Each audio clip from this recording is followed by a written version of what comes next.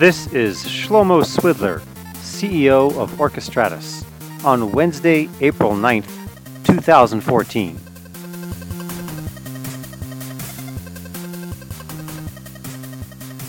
Hi, this is Shlomo Swidler. Welcome to the OpenStack Israel podcast. On this episode, I speak with Florian Haas. Florian, how are you doing today? I'm doing very well, Shlomo. Thank you. You are the founder of Hastexo. That is correct. What is that? We are a professional services company.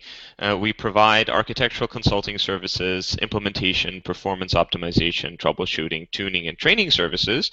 And OpenStack, or open source cloud in general, but more specifically OpenStack, is sort of a core part of our business. And we have been involved in the OpenStack community very early on. I think we have a certain degree of maybe thought leadership is too much to say, but a little bit of influence on shaping how OpenStack is going in specific areas, one of them being high availability.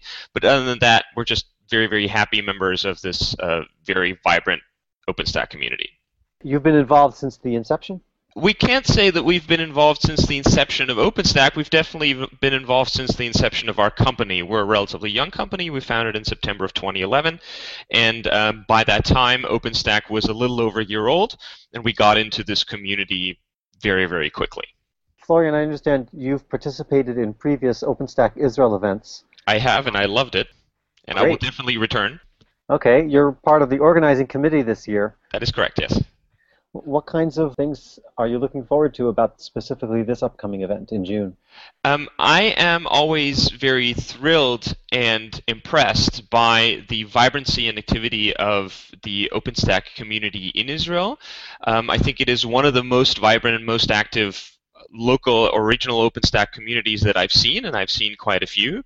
What I really like about OpenStack Israel is the fact that there is a large gathering, a group of extremely smart and extremely technology-focused people coming together who, in a unique combination, are also always very, very innovative in what can we do with this technology, how can we take it further, and what can we build on top of it. And I think that's always a very exciting process to be a part of. I agree. I'm sure you would. So from your point of view, is the OpenStack community in Israel technical focused or business focused, strategic focused, a mix? How does it play out? I think it's a very good mix. There are definitely a number of really, really smart and very, very competent technical people in Israel, as you're of course aware. I think it's fantastic what the folks at Red Hat are doing, for example, or the IBM folks in Haifa, or many others. There are also some very, very interesting companies operating out of Israel that people typically sort of won't have on their radar as being OpenStack companies, but are doing very, very good work in relation to OpenStack and playing really nicely by the rules of the OpenStack community. One such example is Mellanox, which is doing an awesome amount of work integrating their products into OpenStack and doing it in a very open and public fashion in a way that makes adopting this technology super easy, which makes sense from both a technical side and a business side to do it that way. And because of that, there's sort of, and this sort of segues into the more businessy or strategic part of things. I think people in Israel understand very well how to properly integrate with an open source community where there is, of course, a certain amount of competition, but there's also an awesome potential for collaboration and working together.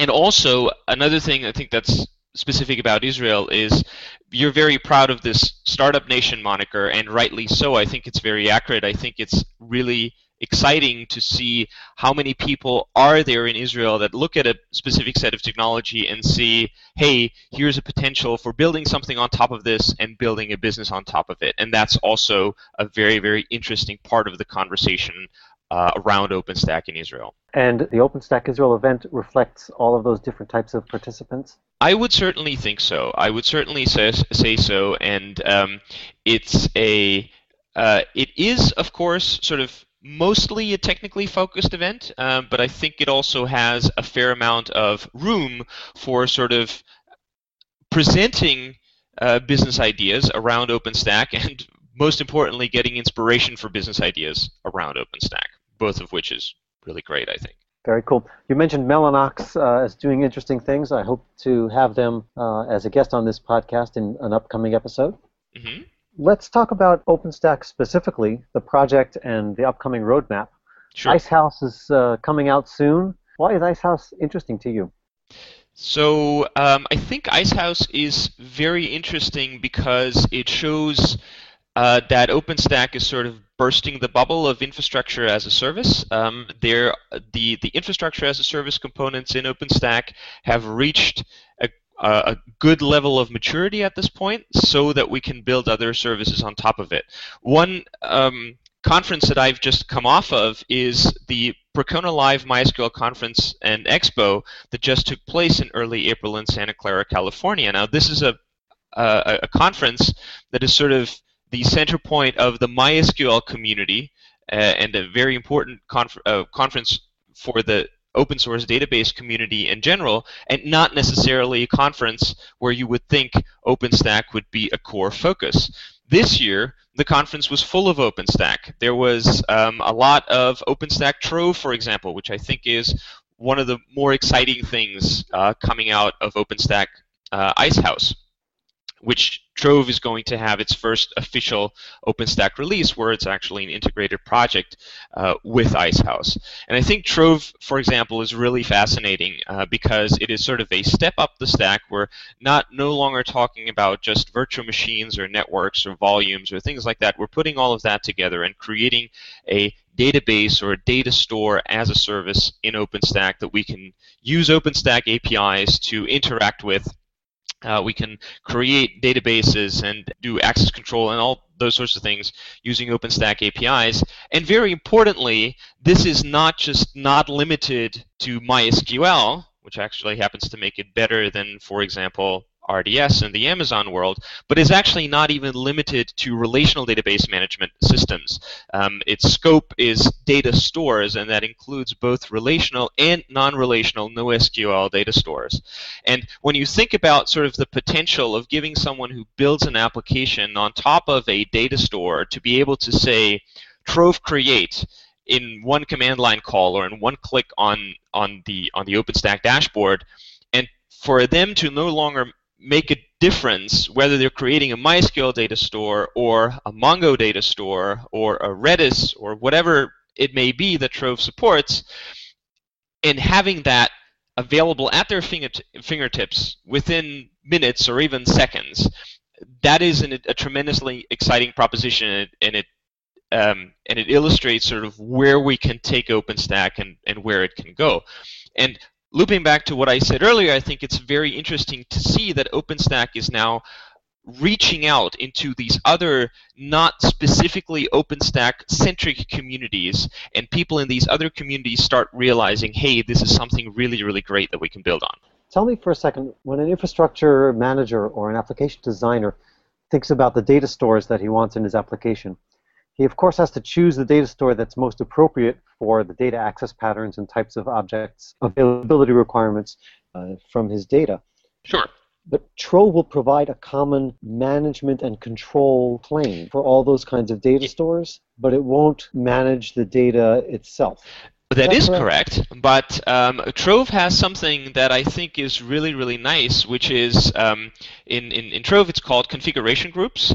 You're essentially able to define a set of configuration parameters that is available and applicable and useful for a specific workload. Say you want a database that is tuned for, say, Drupal, or you want a data store that is tuned for application X, whatever it may be.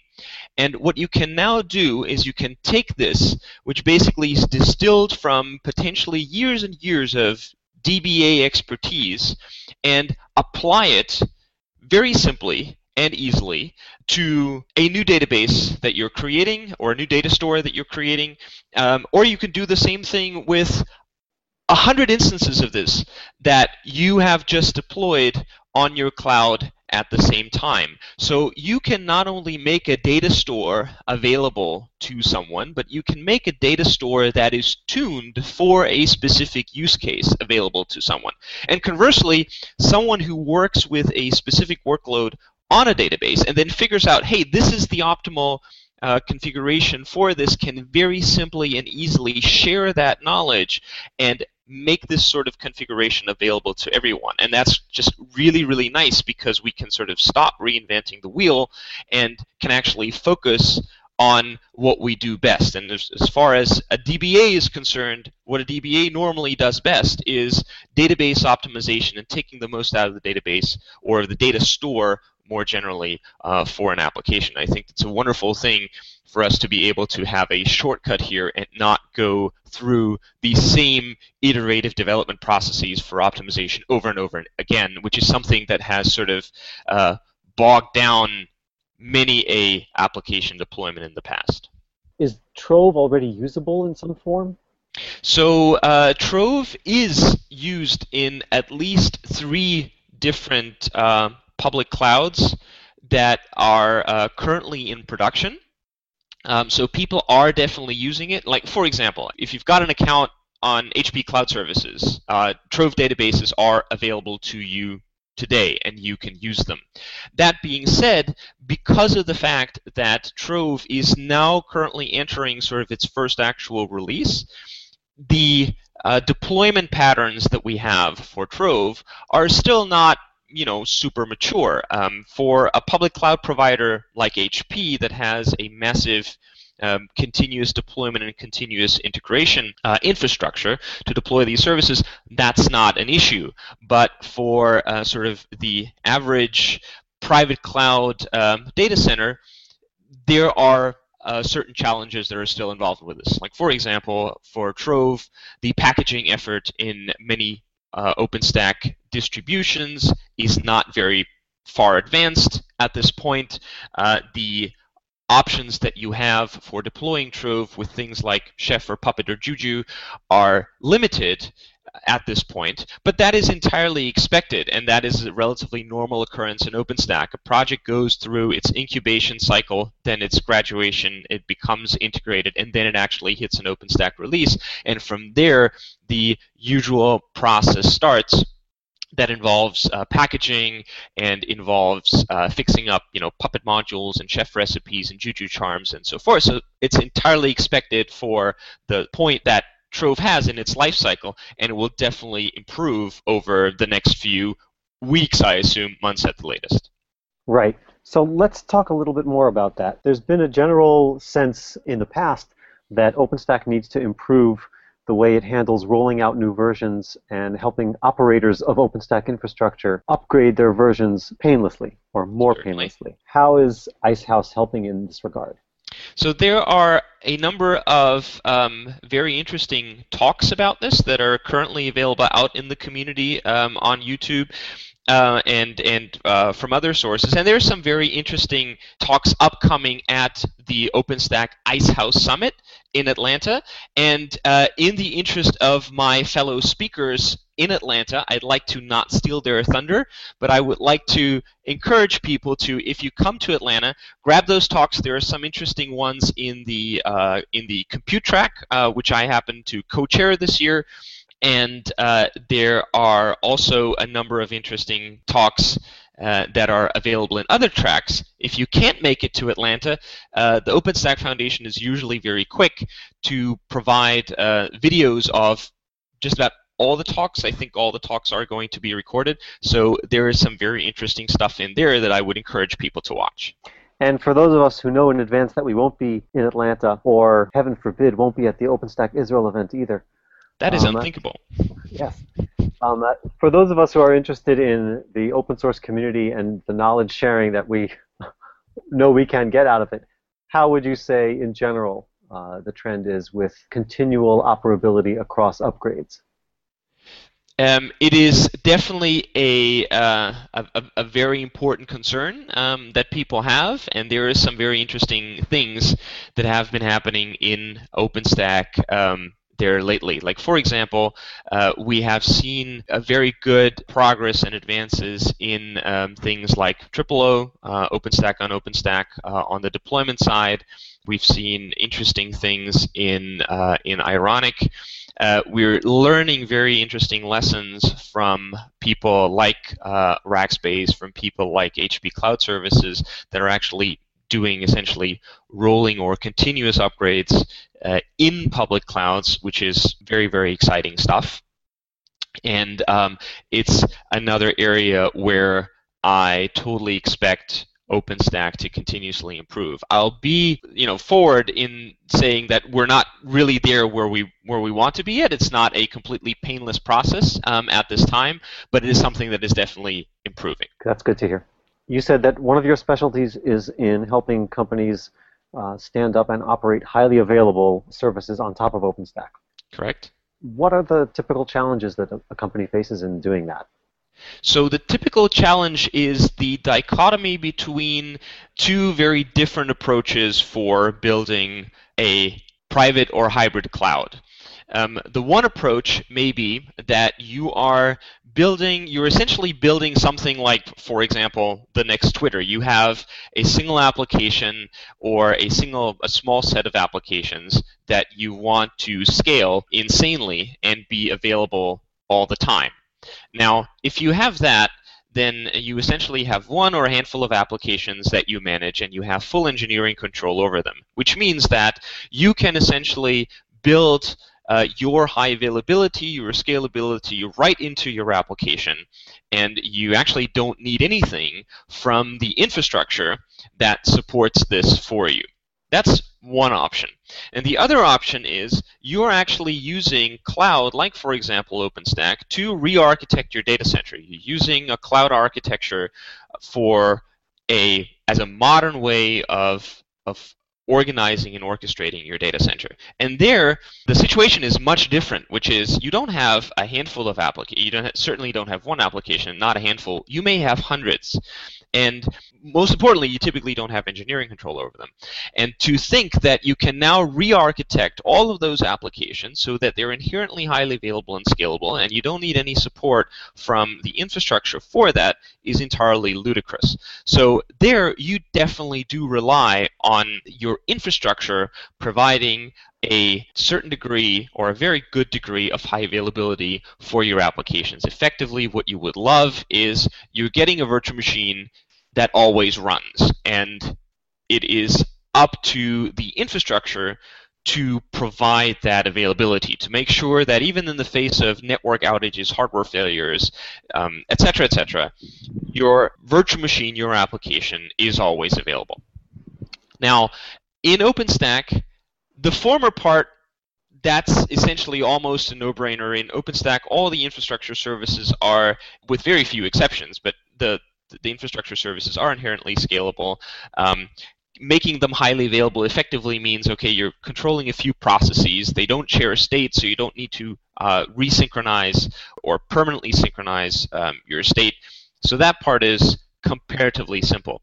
The other part where you essentially want virtual machine high availability, that is something where we're still not fully there yet, but we're getting closer and closer to this. Again, in the OpenStack Summit in Atlanta, there are several talks on high availability. There is, for example, one on standing up, automatically deploying a highly available OpenStack infrastructure based on SUSE Cloud.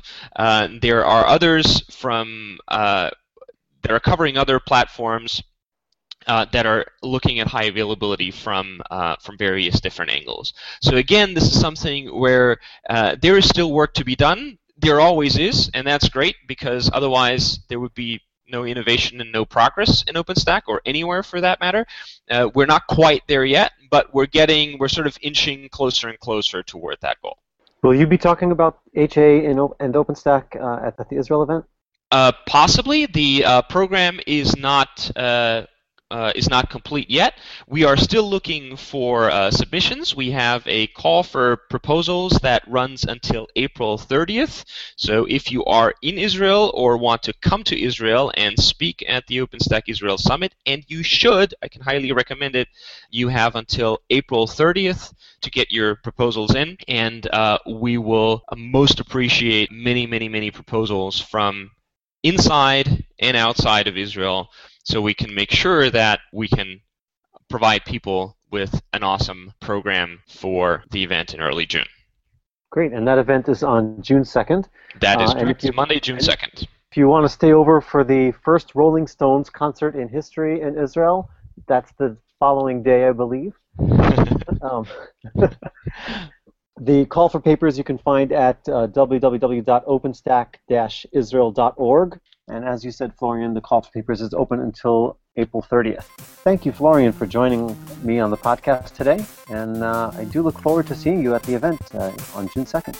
My pleasure. Thanks for having me.